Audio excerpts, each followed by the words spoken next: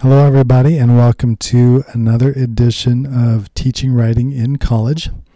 Got to start the slideshow here. There we go.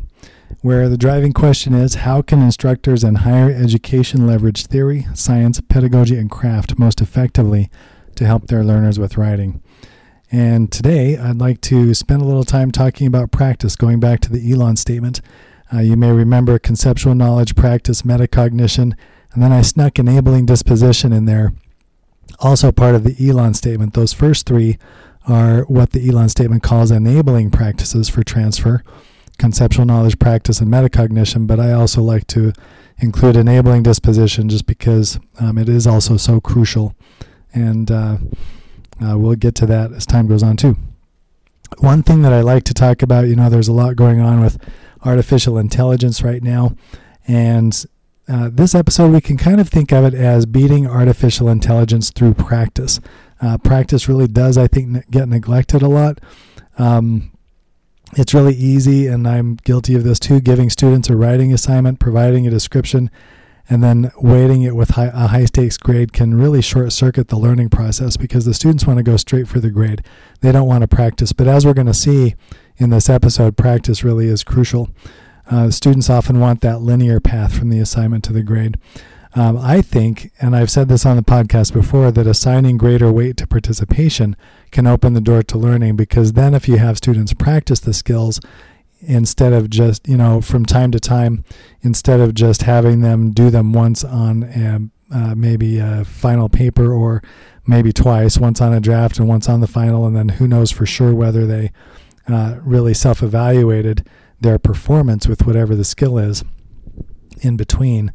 It might not be as effective as practicing over an extended period of time. So we're going to talk about that today a little bit. And that's the thing is, with artificial intelligence, just to go back to that, that's where the possibility of academic integrity could get violated, because it's all about the points and it's about just fulfilling assignments instead of actually internalizing the skills. So I like to compare myself as a writing instructor to an athletic trainer, and here's how I'd like to do it. In athletic training, I like to work out every day, almost every day, and I like to do half-hour workouts from Jillian Michaels or Beachbody. Those are the Beachbody app. We've got a Jillian Michaels DVD here at home. We also have an exercise bike. It's got an app on it where, we can ride along with the trainer or do our own thing. But I've really noticed some important things there, and I kind of want to use this episode to show how practice can work and then apply it to writing. So what you're going to see next is a video clip of me that I put together where I demonstrate some lunges. This is me exercising. And so we're going to cut to that clip here for just a moment and take a look at it, and then go back to the teaching of writing. So here's the clip. Hello, everybody. This is Tom, and I just have a short demonstration video here for exercise, and I'm going to compare this to teaching writing in the podcast. But I think, there's a really great lesson here for both exercise and teaching in the classroom. This is a list of different lunges. So I like to exercise, and I do it almost every day. And in the apps that I use, the programs that I use, the trainers will do maybe one or two of these variations in a workout and mix it up with a lot of other things. And I've put them all here, as many as I could think of, just on a list of ones that I see in the workouts that I do. And so these get interspersed throughout a wide range of workouts. And they're also varied. So they're interleaved, meaning that they get interspersed with other things. And then they are also, they're variations on the same thing. I've never seen anybody do an exercise video where they've just done lunges the whole time. That would be really hard, I think, on the body, on the legs. But they interleave it to get the maximum benefit, and they vary it as well. Something we should also do in the classroom. So I'm just going to demonstrate some lunges so you can see the variation here. And I have about 12 of them. So this right here is a static lunge. Just no change in the footprint, just plain up and down move. And this is what it looks like from the side. This is what a lunge looks like. And it can get varied quite a bit. So some trainers, sometimes in the programs, will have people do a simple step forward lunge. And you can also alternate the legs, go back and forth with those like that. Then you can also do stepping back like that, and you can alternate them. There are jumping lunges. So same thing, just one leg like this. Brings the intensity up quite a bit. You can also alternate this like so. Brings the intensity up even more. There's a curtsy lunge, which hits the muscles differently. So it's like a curtsy. The legs, the foot steps back, but it steps back and also to the side, a little bit behind the other side. And of course, you can also vary those by using both legs. And then you can also use weights. And so, for example, you can bring the arms into it here, like that. You can do just a simple lunge with an arm move like this, a bicep curl. You can do what's called a pendulum lunge. So same leg and a hammer curl at the same time. And your moving leg is swinging like a pendulum. This one really gets the cardio going as well as the strength.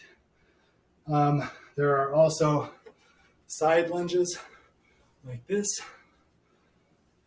You can step it. You can do just one side. You can also do shoulder raises like this. And so those are the 12 or so moves that, out of breath, good workout, 12 or so moves.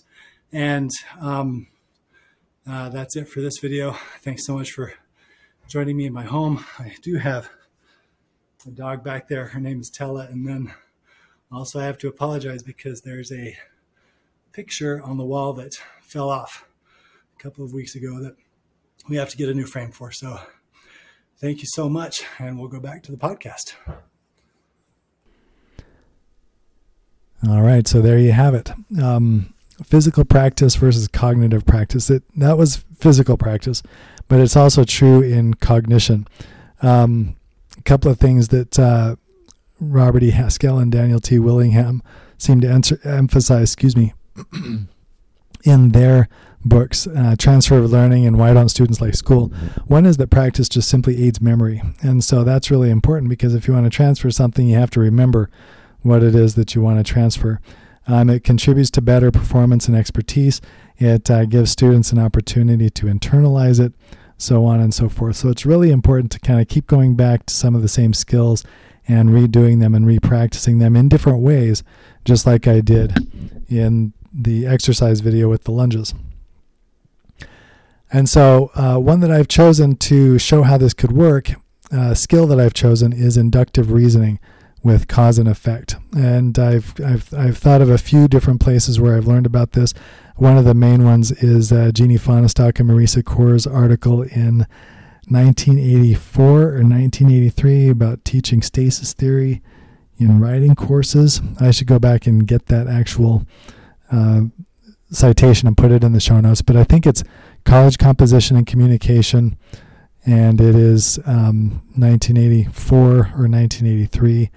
And the title escapes me right now, but Jeannie Fonestock and Marisa Kaur, kind of an important article in composition. There's also Ramage, Bean, and Johnson. Their text, Writing Arguments, has a pretty good treatment of the stasis theory in it.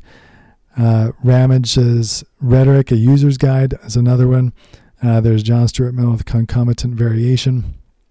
Also, kind of where we get this idea of inductive reasoning from, that I think gets used in the sciences a lot. But just a really brief definition, kind of an easy to remember one that I use with students. It's using specific examples to develop a general conclusion. And it has really wide applicability. A lot of research about cause and effect in just about any discipline is conducted inductively. Anytime they're looking into cause and effect and they're not explaining directly how it happens, but they are instead, gathering a bunch of data points and then asking themselves, what do all these data points add up to in terms of conclusions we can draw? That's an inductive study. A lot of news reports on new research include induction as well. I get them on my phone all the time. And public health, like the COVID vaccine trials, this is a really good example. One of the early Pfizer studies, I think, once they got the vaccine ready and they were starting to go through their clinical trials, I think this was in the New England Journal of Medicine or in the Journal of the American Medical Association, but they studied the vaccine, and what they did was they got about 42,000 or so participants, and then another 42,000 or so participants, if I remember right.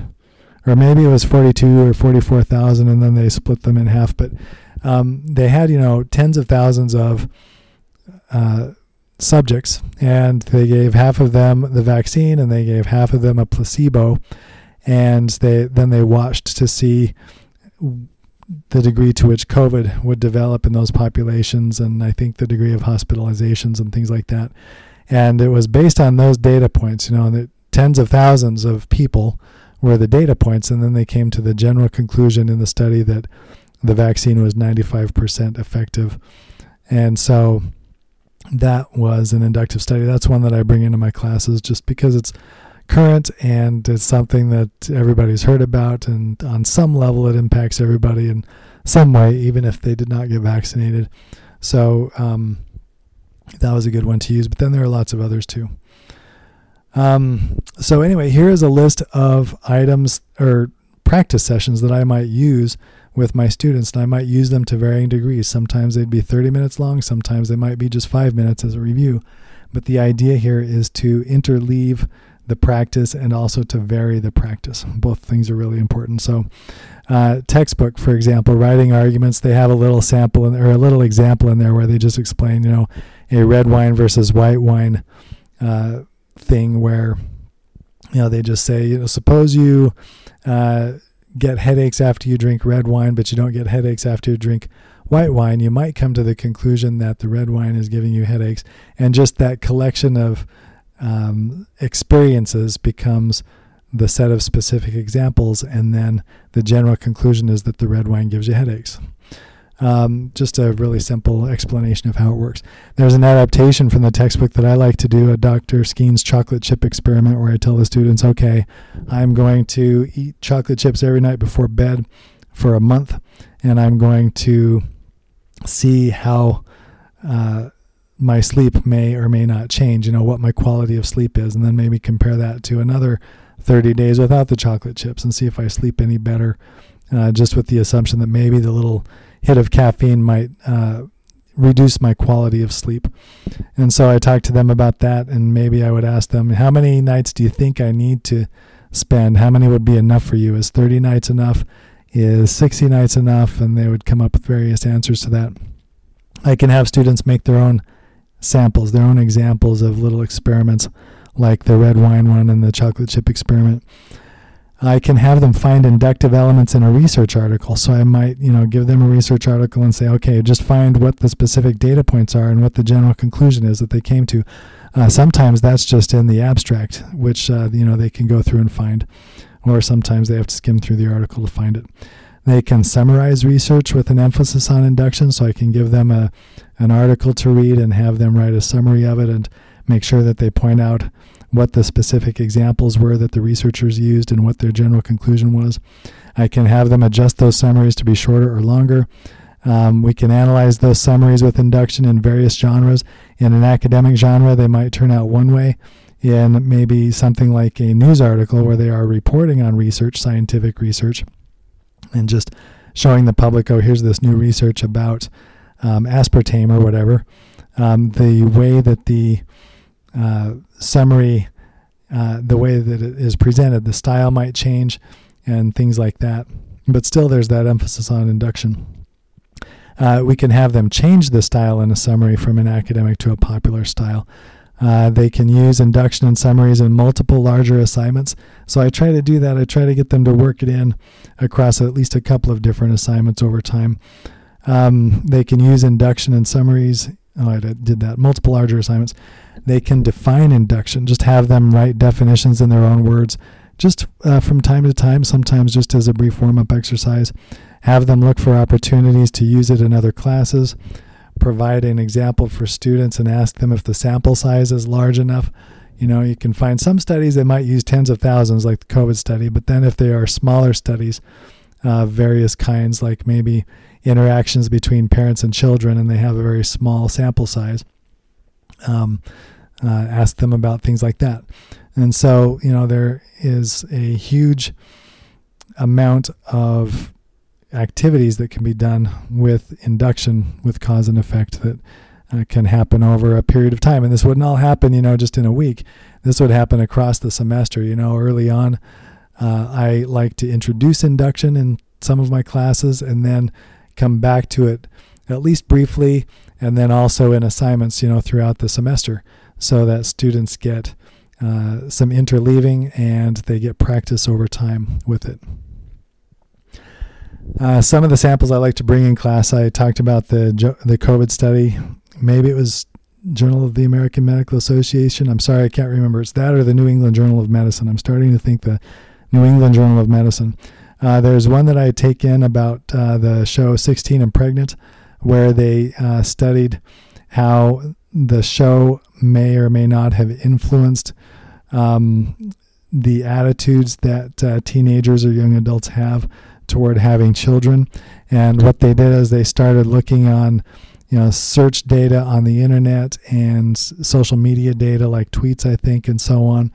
And they may have conducted surveys. I can't quite remember. But, all of those things, to try to find out the cause and effect relationship between the television show and attitudes about teen pregnancy.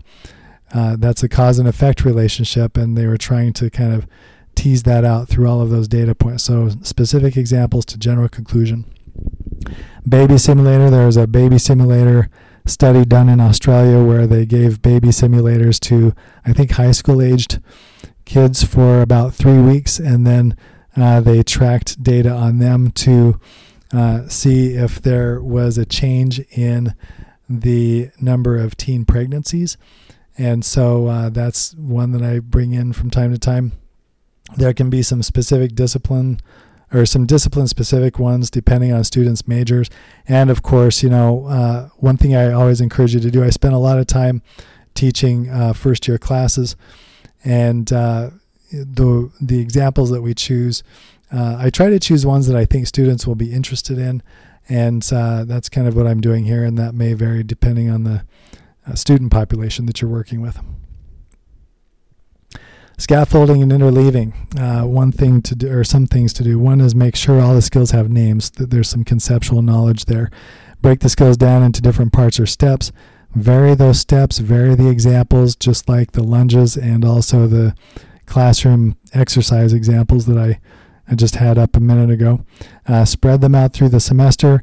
Use them for review, reflection, and sometimes central activities. I really like Small Teaching by James Lang. Sometimes the activity will be 5 minutes, just asking them to briefly define whatever it is.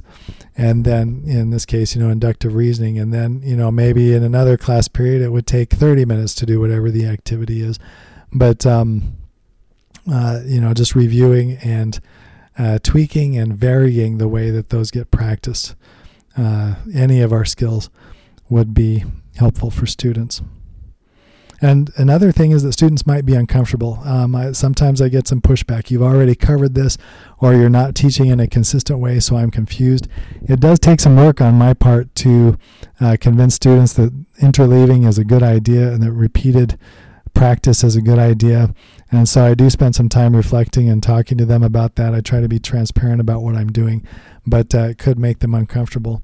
There is, just over the summer too, let me show you this here real quick. I've been doing some reading about related things. And one article that I ran across is that this one, measuring actual learning versus feeling of learning in response to being actively engaged in the classroom. And if you read this, maybe I can read it. Make it large enough to see here on the screen. But I think this is from the abstract. I hope you can see this. It's highlighted in blue.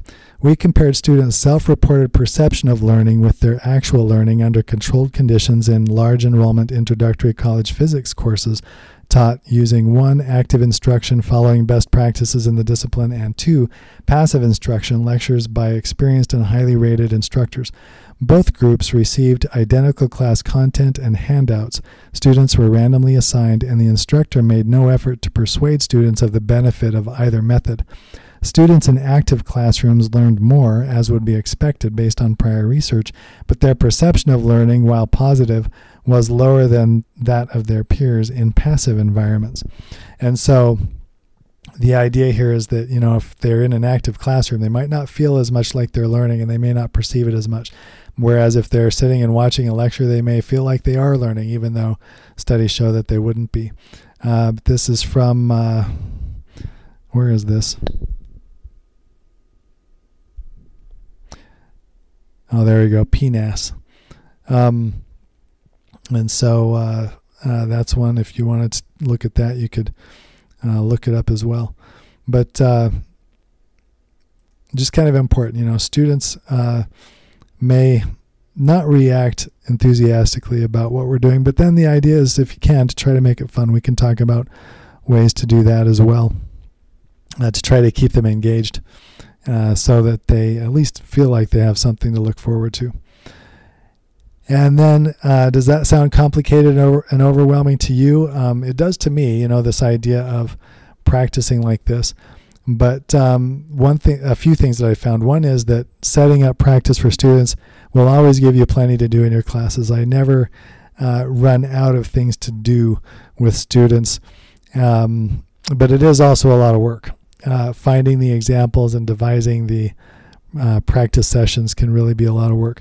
But I also like to always go back to this quote from Daniel T. Willingham in the book that I just had up there, Why Don't Students Like School, on a previous slide.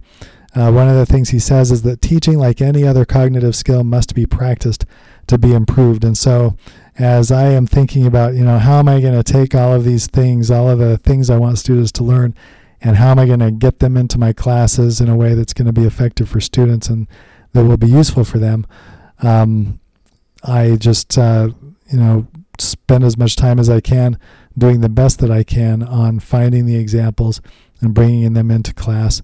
And I just kind of try to keep track of what I've been practicing with students so that I can try to get coverage among a lot of different skills. And so it's a lot of work. I do think it's worth it. I think it's worth it for the students. And that's kind of where we are for now. I will bring some samples of practice I use to the podcast from time to time. The semester is starting up for me here in a couple of days, and I'll be doing this kind of stuff with my students anyway. And so I will share some of that on the podcast. I want to go back to ChatGPT and AI for just a moment. One thing I forgot to do in this slide, I should have put it in here. But one thing that it does is it really focuses on the student processing of information. And I think that's one of the huge things that we have to think about with artificial intelligence. It may change the way that we write. We're still kind of looking at that. But at the same time, if we want students to have certain skills, or if we want them to be able to recognize and do certain things when it comes to writing, even if it is with an AI tool, they're the ones that have to practice what it is. In this case, whatever the skill is. In this case, inductive reasoning is a skill that we want them to practice, recognize, think about, be able to critique, and so on and so forth. And so that's one that I think I forgot to put on there on my list. We can ask them to critique, or maybe I did. Oh yeah, providing an example for students and asking if the sample size is large enough, so critiquing an inductive study also is on there. But we want them to be able to do those skills. They're the ones that have to practice, or that have to internalize them and process them. And that's why practice is so important. It focuses the brain on what we want it to be learning. And so that's why I think practice is a really important response to artificial intelligence right now. So thank you so much for everything, and I wish you the best in your classes as we start the semester here in the fall. And thank you for watching, listening, and subscribing.